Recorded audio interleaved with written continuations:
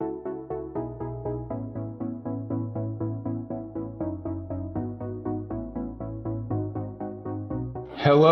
welcome everyone to our CoinDesk Road to Consensus Twitter space on the future of NFT investing. Thank you all for joining us. We're going to have about an hour-long conversation here with our four distinguished guests who will introduce themselves in a moment. And we'll just be talking about the market, but also kind of future developments and ways to think about investing and also new structures for investing. Before we get going full scale, I want to do a little shilling. Obviously, we have our big conference coming up. We really hope you can join us. We also, just to let everybody know, have a series of events that we're calling Road to Consensus, including more Twitter spaces like this. We do have four guests here today who are deeply involved in the NFT space. And rather than try and sum up all of their connections and accomplishments, I'm going to actually hand them off one at a time and have them introduce themselves. I guess we will start with Michael Levy, who is a legendary Top Shot investor and also working on a new platform. And I will just hopefully let him take it and just talk a little bit about what you're doing, Michael, so we can get into the conversation.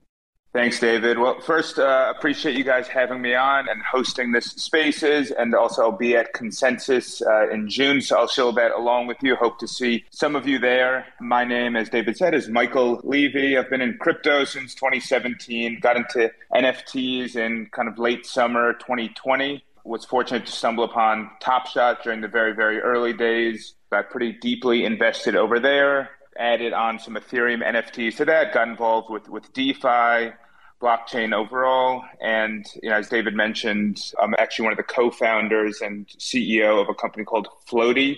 And Floaty is what we like to say the forefront of the financialization of NFTs, which I'm sure is going to be something we talk about in detail during today's spaces. But we basically support peer-to-peer collateralized NFT lending on the Flow blockchain, which is where NBA Top Shot is hosted. And yeah, I'm a finance professional by original trade. I live in New York, and I think that is, I'll pass it along to the next person then.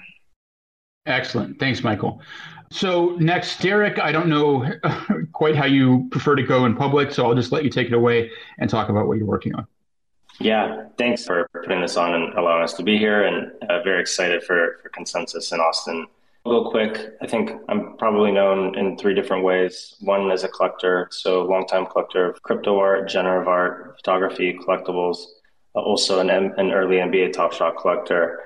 I'm also an investor. I run an NFT-focused consumer venture fund called Collab Currency with my partner, Steve. We're on our third fund. We've invested in projects like Art Blocks and Super Rare and Axie Infinity, Quantum, and a number of projects. I think there's probably about 35 or 40 that are focused on building at the intersection of Web3 and consumer. And then I'm also an early founding member of some of the largest NFT and consumer DAOs in Web3. So founding member of projects like Flamingo DAO, Neon DAO, Noise DAO, Red DAO, and excited for this conversation and excited to see all of you at Consensus. Awesome. Thank you, Derek. And we'll move on to Magdalena, mags.eth. Tell us about yourself. Hello, Magdalena Kala, go by Mags. I've been a lifetime consumer investor, and that's the perspective I come into crypto with. First got into it in 2017. The consumer side of it didn't really take off until, call it 2020. And that's where I've been spending most of my time, all about real utility for real users and kind of mainstreamization of crypto. Outside of that, being a venture investor kind of in that space, we just announced Tally Labs today, very exciting. I also run MetaCurious, which is a marketing accelerator for Web2 marketers to move to Web3, as well as a Vitamin 3 daily text-based newsletter to help people kind of get onboarded to Web3 and get more comfortable with the topics. Awesome. If people want to get on that newsletter, where would they find it? Vitamin3.xyz. You can sign up by email or by text. Great. We do have one more speaker who is possibly getting mauled by the ghost in the machine at the moment, but we'll introduce him when he appears. In the meantime, let's just go ahead and get into the discussion. I think that we might as well just address the elephant in the room right off the top, and we can move on from there. The market has obviously had a rough few months. And I think that, it's just part of the cycle and most of us are relatively used to it. But I just kind of want to hear from everybody what we maybe have learned from this current part of the cycle, maybe things about NFTs and how the market works that we didn't know when things were more bullish. I don't know if Magdalena, you want to kick us off? Sure, happy to. I mean, first things first, right? Like obviously volume is down for a variety of reasons. And at the same time, when you look at the data, and by the way, it's down like 80%. At the same time, when you look at the kind of floors of the so-called blue chip projects, kind of the top NFT projects, the floors are actually holding up pretty well. And I think that's kind of signaling to what we see in the market right now, which is when the tide goes out, all the shitty projects, all the scammy projects kind of collapse to zero. But all the real projects with real teams building real products actually hold up pretty well. And I think we're going to see the kind of the prolonged impact of that. And I love that. I love that as an investor because we are finally separating hype and utility. And I think it's good for everyone. Yeah, definitely agree. I forgot to mention, just so everybody knows, we have 30 minutes of panel discussion, and then we will have Q&A for the last 30 minutes, so plenty of time for you to talk to these folks. So please hang around for that. Derek, you wanna share some thoughts? Yeah, I think Mags did a wonderful job of kind of explaining where I'm at with the recent price action as well. The only other thing I would probably add is the thesis really hasn't changed, right? So this idea that over the last few decades, there's really been no native way to create scarcity that travels with unique digital property. You know, look at MP3s or PDFs or images or, you know, gaming content or shows or movies or whatever it might be. All of this stuff for the last few decades could be copied and duplicated without really referencing the original digital. And so when you can't reference the original, you can't also reference the creator of that original work. And that's really the power of NFTs. And even with, you know, the rise and fall of prices, you know, that power hasn't changed. This NFT wrapper still goes around any unique digital object. We're seeing more and more digital objects get wrapped in it.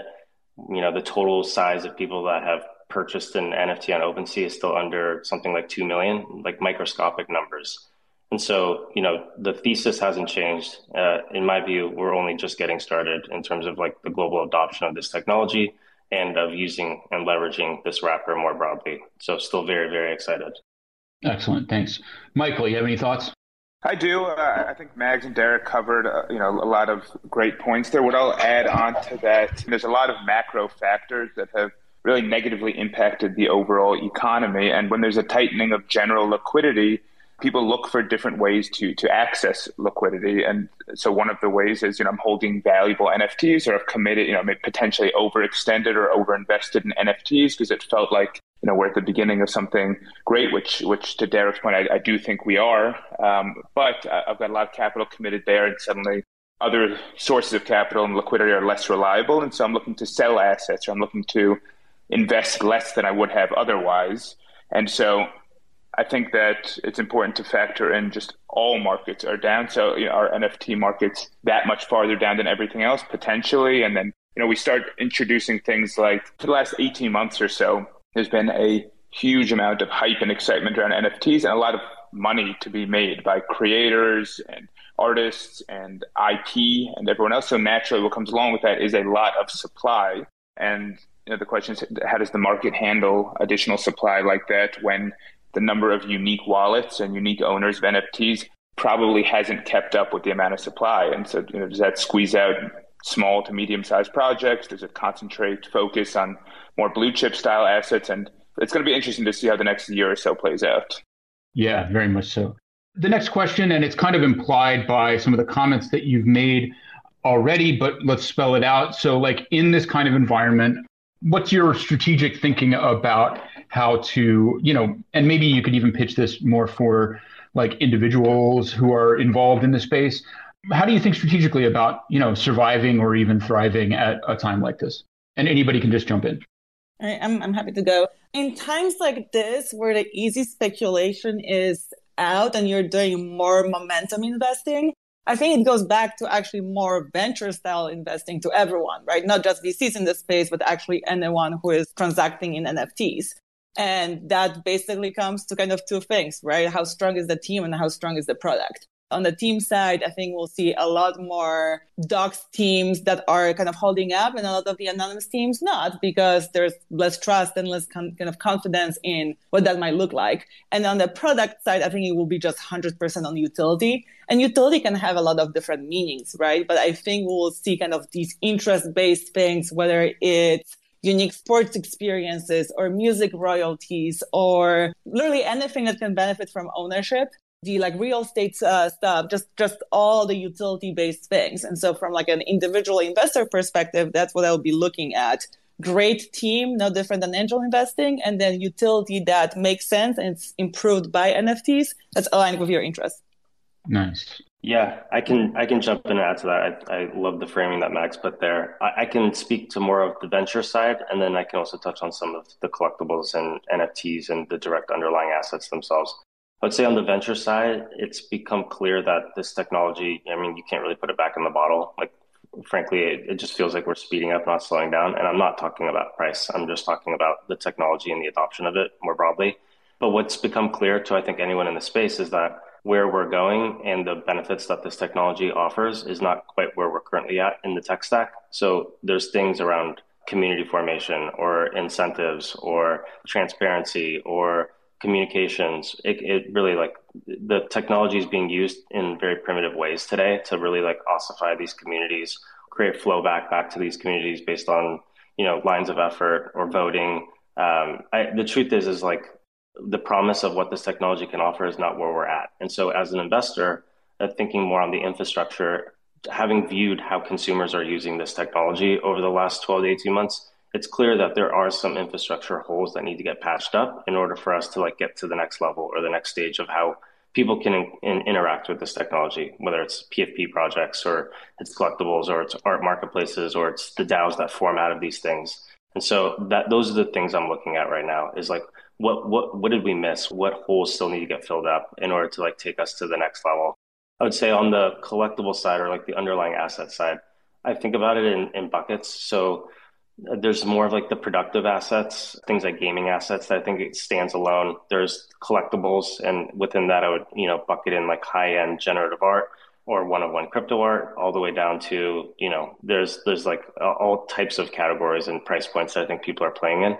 I would say at the top, I can speak to the top end of the market. I tend to watch these markets fairly closely. The top collections are fairly scarce. So you think about things like autoglyphs, there's only 512. You think about Fidenzas, there's only 999. Some of these like top end generative collections have actually seen quite a bit of movement to the upside just in the last few weeks. And it's not enough data to point out that these things are not correlated to like the global macro environments that we find ourselves in. But there are some interesting dynamics that are starting to kind of tease themselves out. And so these are the types of things that I'm kind of looking for is how are these buckets within the NFT space starting to detach or attach themselves to some of the more macro movements? Can you actually draw any conclusions? Is it too early? And so I think it's instructive for folks just to keep an eye on these different buckets and the different price points in these buckets and draw their own conclusions. Yeah. I love the point about movements in the sort of higher end, I guess you might call fine art NFTs, because that's something I've been really hammering on about is the difference between those and some other things. Michael, you want to talk about moves to make in the market in this environment? Yeah.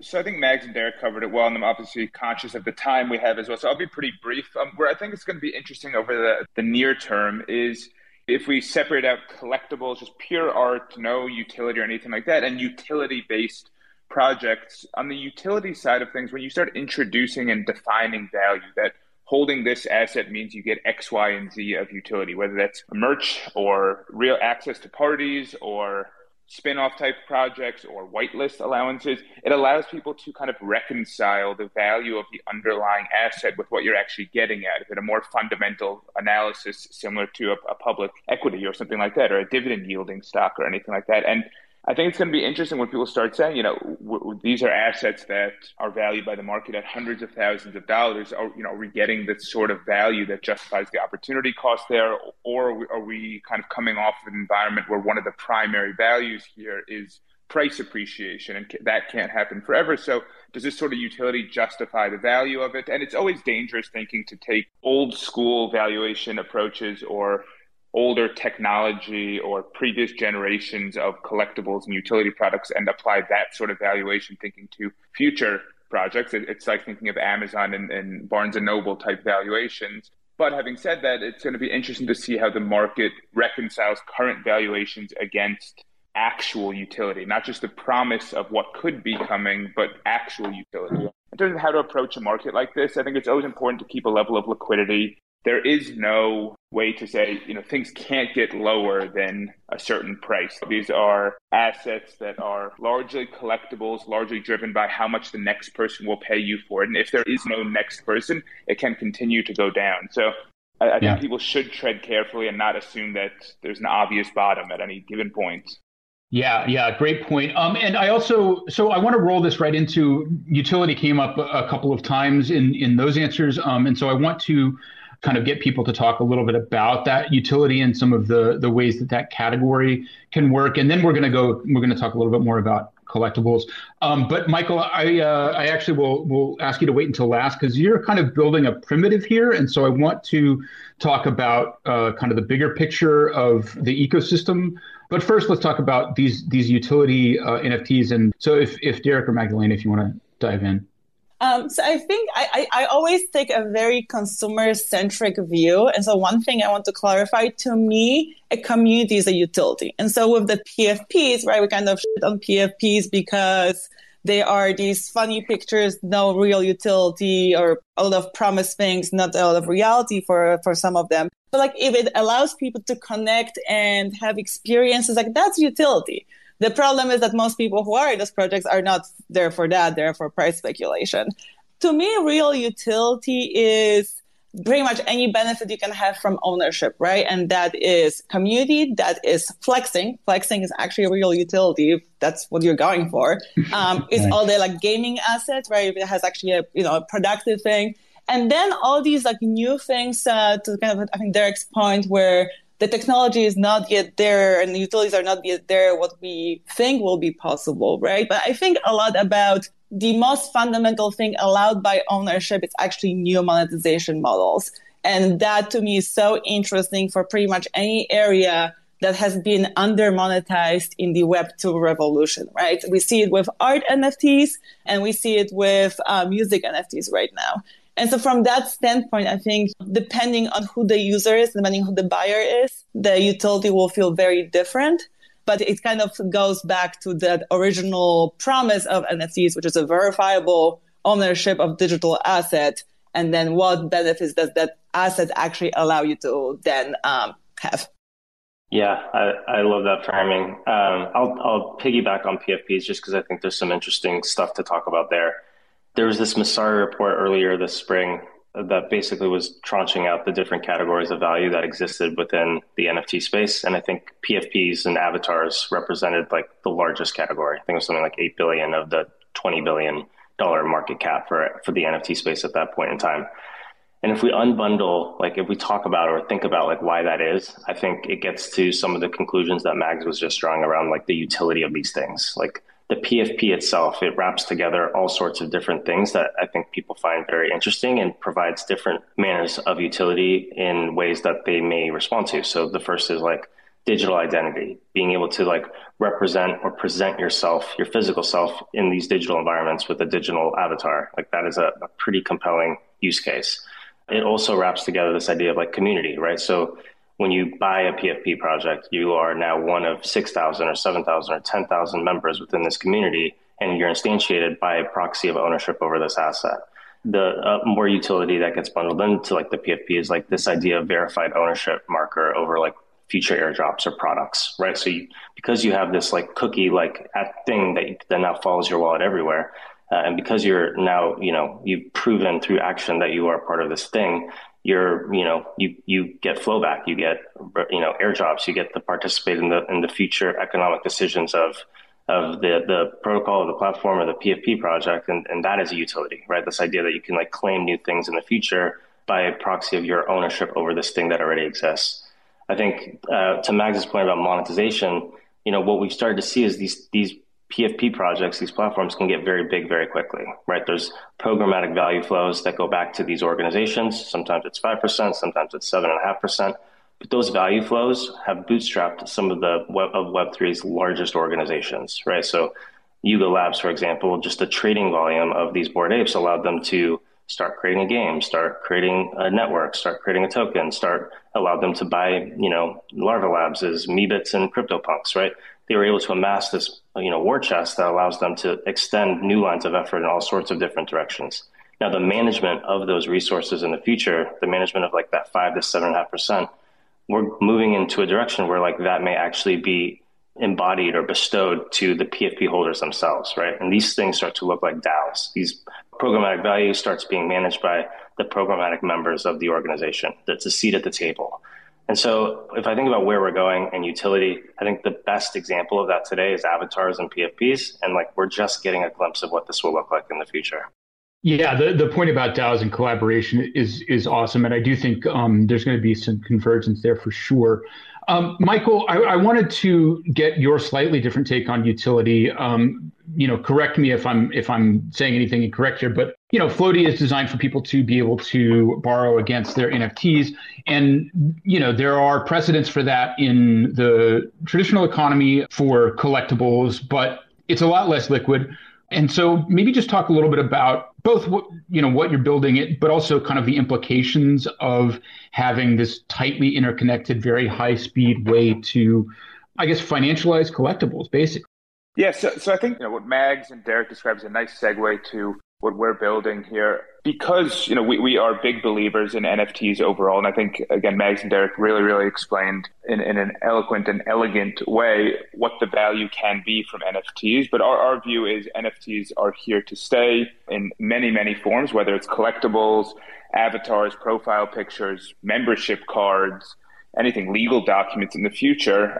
But one of the strongest advantages of NFTs is their ability to interact with smart contracts, and what that then opens up in terms of building financial infrastructure and other kind of aspects of a tech stack around NFTs. And so what we've started with at Floaty is allowing people who own NFTs on the Flow blockchain to effectively use them the way someone would use an asset in a pawn shop. So it's a peer-to-peer pawn shop for NFT owners. And part of the beauty of that is that you have access to financing effectively from anyone in the world who views your underlying asset as valuable themselves or understands that a greater market may see value in your underlying asset. And so a lot of accessing liquidity today through traditional financial markets relies on you as an individual meeting certain criteria, whether that's citizenship or some certain level of financial means or job criteria or whatever it is. And what we are doing is leveraging the technology to allow people to basically say, it doesn't matter who you are or where you are, you own something that other people assign value to. And so therefore you can leverage that item and take out a personal loan for any reason you would want to, whether it's because you want to invest elsewhere, whether you have a real life expense, or whether you want to access liquidity from your valuable underlying asset without actually having to sell it in the near term. And so what's exciting about this is it's one of many examples of what people can do because of this underlying blockchain technology that strips away some of these realistically oppressive things that have manifested themselves in our traditional world here, where you go into a bank today, and that's assuming there's a financial infrastructure in whatever region you happen to be in, but you go into a bank and they want to see your job, billing statements before they'll even consider giving you a loan. Then it's a 3-week wait, and instead you can kind of say, I have an asset that is valuable. I can take out a loan from someone who I will never see, don't know who their name is, don't know where they are, on a completely anonymous basis without having to rely on any amount of trust, just by leveraging this technology. And so the combination of the appeal of owning NFTs for all the reasons that Derek and Mags covered, with the power of what you can do with NFTs interacting with smart contracts, is a really exciting combination. And Michael, just to pin down one thing, I mean, with the system that you're developing or that you've got, the people who are taking out these loans, they retain, I presume, the usage rights and stuff like that from the NFTs. So to get a bit more technical, the process essentially works as there's two parties. There's NFT owners and there are lenders. And so the NFT owner, they put up a listing on our platform that says, I want to borrow X dollars for Y days at Z interest rates. And then that's put up in our marketplace that looks like eBay. And lenders can come along and say, I'm willing to fund a loan on those terms. And if the lender does fund the loan, the NFT actually gets removed from the borrower's wallet. Technically, this is an odd concept. While it is in the smart contract, it's owned by no one. There's no wallet that it's assigned to that like we own or anything. It's held in a quote unquote unknown location. And so should there be airdrops or anything else like that tied to your NFT, you're not entitled to it while it's in escrow. And the purpose there is you want to ensure that on the back end that the lender knows that if the borrower doesn't repay the loan, the lender then gets the NFT and receives the NFT. And so we remove it from the borrower's wallet to ensure there's nothing malicious that can be done by the borrower. Gotcha. So we're getting close to question time, but I have to ask one more question, frankly, because it's just a personal hobby horse of mine. I don't know if this is something that y'all have intense thoughts on, but I think that especially early in this wave of NFT mania, there was a lot of comparisons made to the fine art market, where obviously there are huge appreciations over time. And I guess I'm just curious, sort of relatively briefly, what any or all of y'all think about that comparison. Are there parallels to the fine art market that we know, or is that kind of a dangerous precedent to refer to since this is something new? I think it is a subset. The art-related NFTs as a subset of all NFT activity, right? When you think about how the traditional art market works, it's about a lot of the similar things. It's about artistic appreciation, but it's also about flexing. It's also about net worth preservation. It's also about community, and it's also similarly subjective. And I think all of those areas are can be very similar depending on what subset of NFTs you're looking at. I think the differences are kind of all these like additional kind of utilities and benefits that we've been discussing, right? Like the art kind of stops at the flexing, the community, the kind of the capital appreciation, and the thing being literally on my wall for me to look at and appreciate, and then for all my friends to come by and be amazed, versus and there's just so much more beyond that we are able to have in the NFT market, even if many fail to appreciate that right now. Yeah, and I think that you made a very important point that there is a subset that is more fine art-ish. Somebody mentioned Fidenza earlier. That's showing up in galleries and things like that. So that's an important distinction. Anybody else want to chime in before we go to questions? Yeah, there are a lot of interesting parallels and some key differences. So I can't remember if it was Mags or Derek who mentioned it earlier, but one of the most exciting aspects of NFTs as compared to fine art is the alignment with the artist, in the sense that the artist has an incentive, the artist or the creator has an incentive for your asset in the secondary market to do well, because secondary transactions are a new revenue stream for them. Whereas in most parts of fine art world, at least from what I know, once there's a primary sale, while the artist obviously has some sort of incentive for their pieces to be valuable, there isn't a direct financial stream tied to royalties. And I think that's sort of changed the game a little bit, where you look at some of the collections we've mentioned here, Fidenzas, autoglyphs, anything like that. Once you have a primary collection like that, you don't necessarily need to keep creating new pieces of art, which can maintain a different level of scarcity. You have a different revenue stream, which is perfectly aligned with your user base, which is increase the value of these assets. When there are more transactions, you get a revenue stream and your collectors do well, which has led to, I think, a lot more collaboration, a lot more interaction, a lot more community feel between collectors and the artists. Whereas now I have a few pieces of physical art in my home, and I don't know what the artists look like. I've never talked to the artist, whereas in the NFT world, a number of the pieces of art that I have, I've chatted directly with the artist before. I'm in Discord where the artist gives updates to the collectors. And so I think that's one really, really big advantage of NFTs over fine art. But at its core, in the sense that it's driven by, certain subsector of tastemakers in a sense, or influencers or experts, or however you want to think of people, who in many ways kind of dictate what is valued and considered exciting and valuable by the community. I think there are parallels there. And then just the nature of, especially just the pure art NFTs, Yeah. I'm actually somewhat familiar with the traditional fine art world. And it's interesting you bring up something. Not only do artists not benefit from secondary sales, there's actually somewhat of a disincentive. Once artists' prices get to a certain point, it actually can hurt their current sales, which is something I think a lot of people don't know. So a lot of artists, if their prices get out of whack with what their current sales are, it can actually hurt them. So one little wrinkle there. There was a request for people to talk about soulbound NFTs. Does anybody have thoughts on that? I know that it was something that Vitalik brought up recently. This is NFTs that are not saleable, that are just stuck to your profile. Michael? So I have to say, I didn't see too much about that. The reason I went off mute is that there was one other comment I was hoping to add on the back of my previous comment, which was another really nice and interesting aspect of NFTs is that artists can see directly who owns their assets, which is obviously different from physical art where artists, even if you were the original buyer and there's a receipt that says your name, they don't know if you gave it to a friend, if you sold it to someone. Whereas NFT art or NFT collectibles are directly tied to a crypto wallet. And so if you want to reward holders, if you want to better define holders and say, okay, if you own 3 pieces of my art, then you qualify for something in the future, or I'll interact with you directly. It's much, much easier for artists to define that. And so just wanted to add that to my previous comments. But with regard to your latest question, I'll leave that to Mags or Derek. I'm happy to jump in. So, soulbound NFTs, essentially the idea is NFTs that you cannot sell. And at the first glance, it feels antithetical to the whole movement, because if NFTs are about free ownership, if I own something, I should be able to sell it.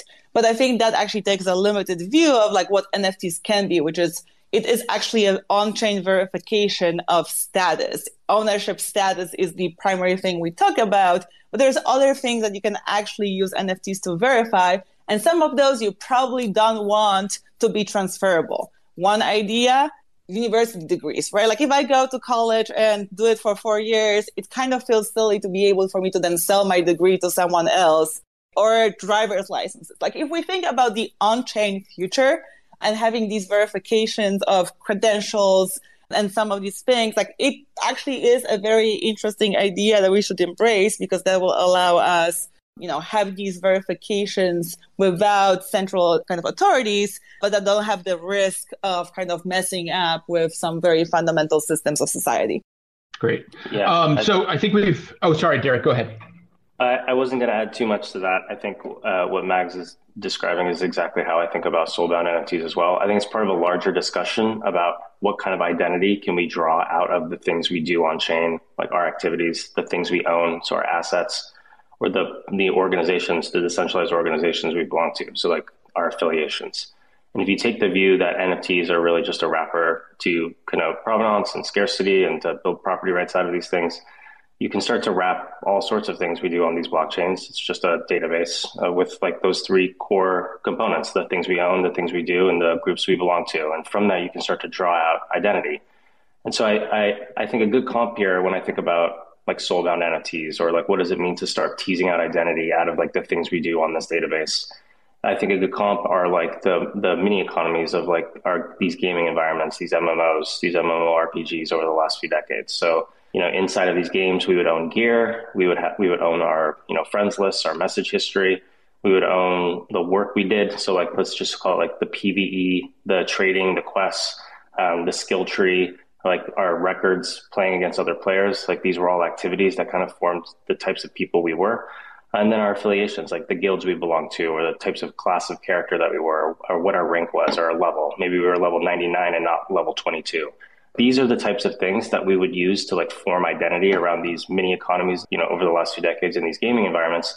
With soulbound NFTs, it's starting to tease out this idea of like, can we do that with this trust minimized database? Can we start to back into how we view other people on chain, not based on any physical connotation, but based on purely the digital stuff that they're doing, the digital stuff that they own, the digital organizations they belong to. And Soulbound helps accelerate that conversation in this way of like, what are these things that we shouldn't allow folks to trade, but are still ownable? And can we actually start to tease out identity out of these things?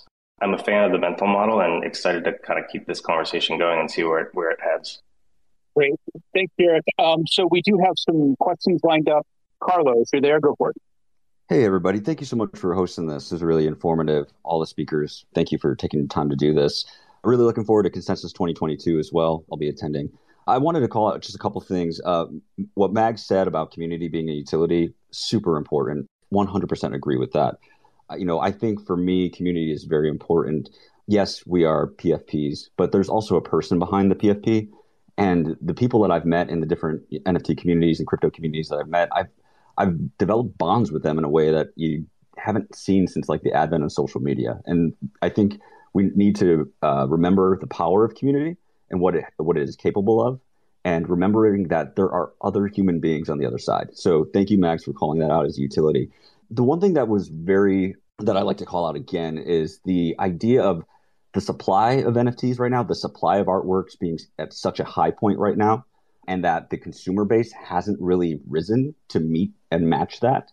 And what you see, this is for everybody, like what you see is going to need to happen in order to kind of break down the barriers of entry to convince, people who are crypto curious or NFT curious to come into the market, and also to convince them that it's not just a fad that's going to go away, but something that has, the technology has a long-term goal for what will happen in our world. Thanks. I guess I will just leave that open for whoever wants to jump in. I have very strong feelings about this one. So the education 100% is very important. UX and kind of making the whole experience less painful than it is today, very important. But I always go back to how does the technology actually get adopted? It's get adopted because people have real interest in something and they will run through walls to make it happen. We saw that with NBA Top Shot, right? Like people got excited about the utility and then figure out how to onboard. Obviously, Flow made it much easier. But like even Axie Infinity, don't want to talk about where the game is right now, but in the early days, 80-year-olds in the Philippines were figuring out how to convert currencies, download wallets, this and that, because they felt a real need and want to do that. And I think that's what it will take to get masses to onboard to NFTs and crypto and Web3. Real utilities that people are excited about. And when people are excited about something, like they will figure out how to get involved. Going to throw it to Sage for another question.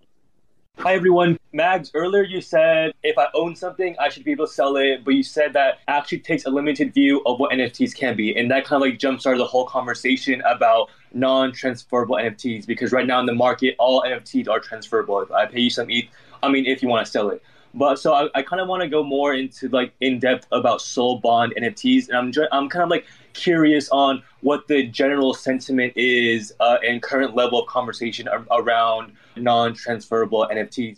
Cool. We'll see if anybody has more to add to that. I will say, and I guess maybe this is a follow-on question, but if anybody's familiar with POAPs, proof of attendance, I'm actually not sure those are non-transferable, but certainly they're an interesting example of non-transferable as an application, since they're supposed to be proof that you were actually at a place. But I think that we talked a bit about that, but does anybody else have comments on non-transferables?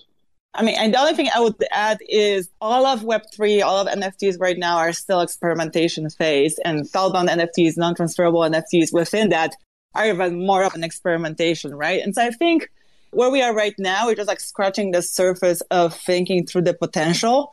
I actually think there's a lot of risk in trying to put everything on chain, even though it doesn't need to be. And so I think that's one of those things where I appreciate the conversation. I appreciate the exploration. But at the same time, I think we're so early in the overall space and that we're even earlier on that. I'll just add, I totally take the view as well that, this using trust minimized ledgers for different types of things is really just experimental. I do believe in a world where like the information of the things we own, the time that we've owned it, the activities that we do, the organizations or the provable on-chain interactions that we engage in, these are going to be things, some of these things, not all, but these are going to be things that are going to be valuable to starting to personify some of our behaviors, even if it's not quite in the realm of like, verifiable identity. I do think that these can be composed in really interesting blocks to put together new types of products that serve all sorts of different purposes in the future. And I think soul-bound NFTs, non-transferable NFTs will have to play a role in that. But now exactly which types of assets, which types of activities, which types of affiliations and the NFTs that may represent some of these things, which are non-transferable and which are transferable, I think that is most definitely an open question, right? Like it's going to take experimentation. It's going to take an envisioning of like what types of products can we create to serve some of these things that can be used as inputs. And so I take the view that we're very early in this like area of exploration, but people should be thinking about it. People should be talking about it. Products should start getting created and composed in ways that are interesting to serve that need. Because I definitely think we're headed in a direction where this will be an important part of how value moves in the future. We have one more question, but first I just want to highlight that our speakers today have repeatedly said, experimental, speculative. You should take those statements seriously. Past couple of weeks, we have seen the risk of somebody who promises that their thing 100% works and will make you rich. So when you hear people say things like speculative, listen to them, I guess is my message today. So Marco is up next and has a question for us. Marco. Thank you to everyone for hosting this space. It's very informative. And my question is regarding education and on scaling. So we all know that it's pretty early days in the community. So as we scale and we start to include more people around the world into, Web3 and NFT, we've seen that there's constant attacks on security and phishing attacks and other types of attacks. Where do you guys see the education side of this? Do you think there's going to be some founders that will come into the space that will lead the space when it comes to education and risk? Or do you think it's going to be project to project that they'll try to educate their community?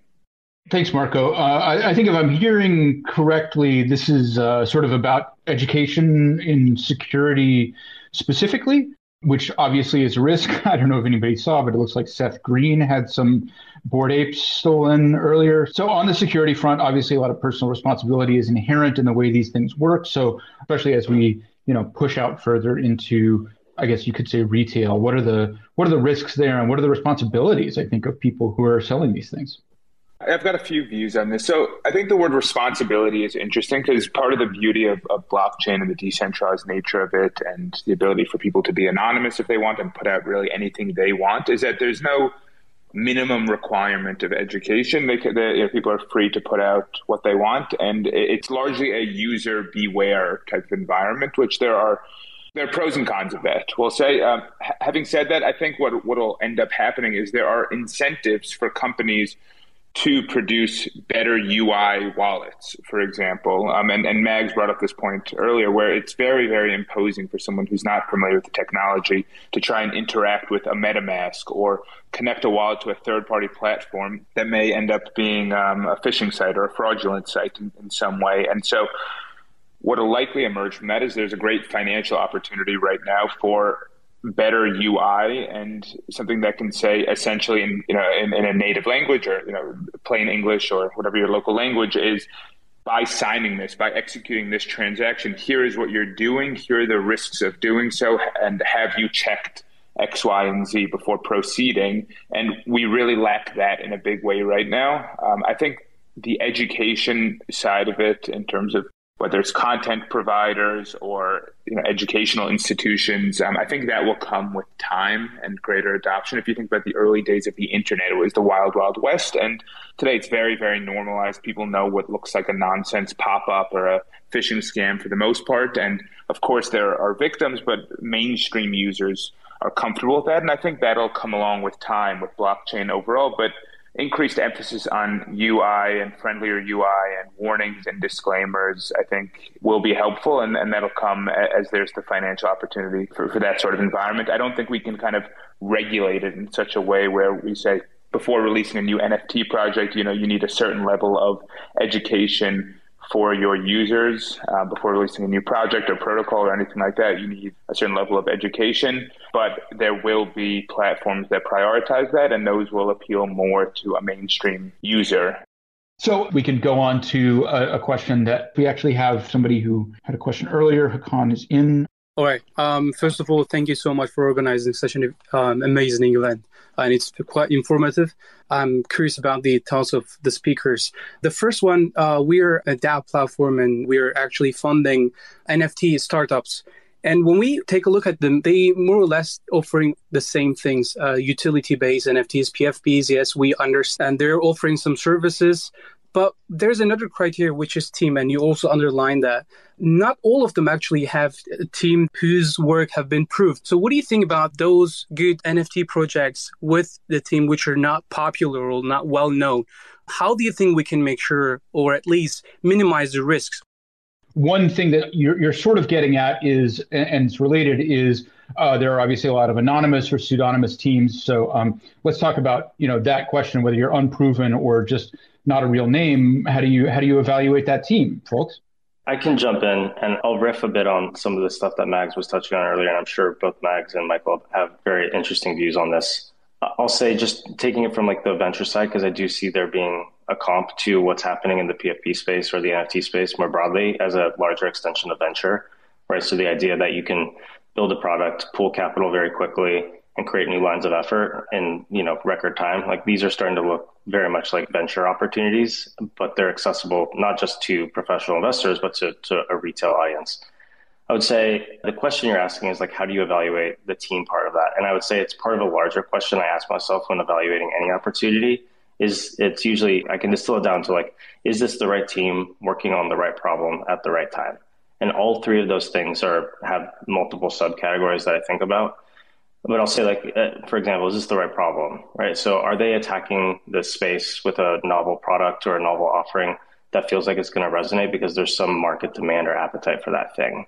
Is this the right time? So are they, building at the edges of the space? Are they doing something very interesting that might not see the uptake because it's just like a bit too far in the future from a product perspective? Or is it serving something that currently exists, a demand or an appetite? And then is this the right team to be working on it? And the things I look at are, does this person or team have experience working in this category, right? Have they built products that look like this before? Or do they have some adjacent experience in a non-related category that may, mitigate some of like the concerns I have about whether or not they can ship product or build something special, or like really understand who their audience is and serve them directly with something that there's an appetite for.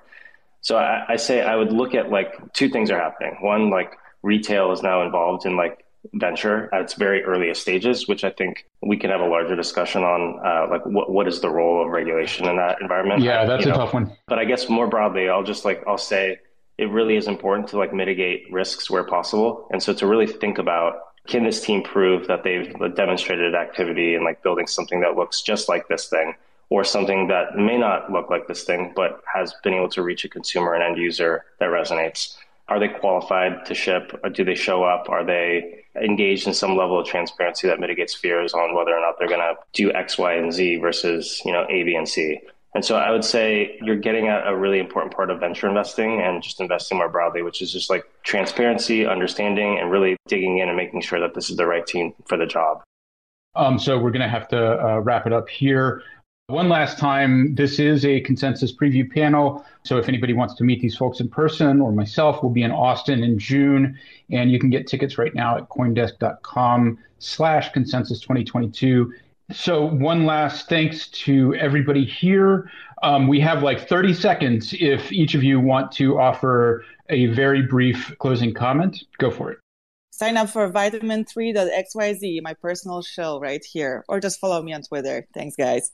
Yeah, I just want to say thank you for hosting. Looking forward to meeting everyone in person in Austin in a couple of weeks, and really appreciate everyone tuning in to listen here. Yeah, I'll just say make sure to follow Mags and Michael. Very, very brilliant minds, and I'm looking forward to seeing everyone at Consensus here fairly soon. So make sure you buy your ticket and see you in Austin. Awesome. Thanks for plugging us, and thanks to everybody for joining us. And best of luck out there. Keep building, and we'll see you soon. That's a wrap on today's Road to Consensus. This episode was edited by Eleanor Paul. Thank you for listening, and be sure to tune in to the special Consensus 2022 podcast episodes coming out soon.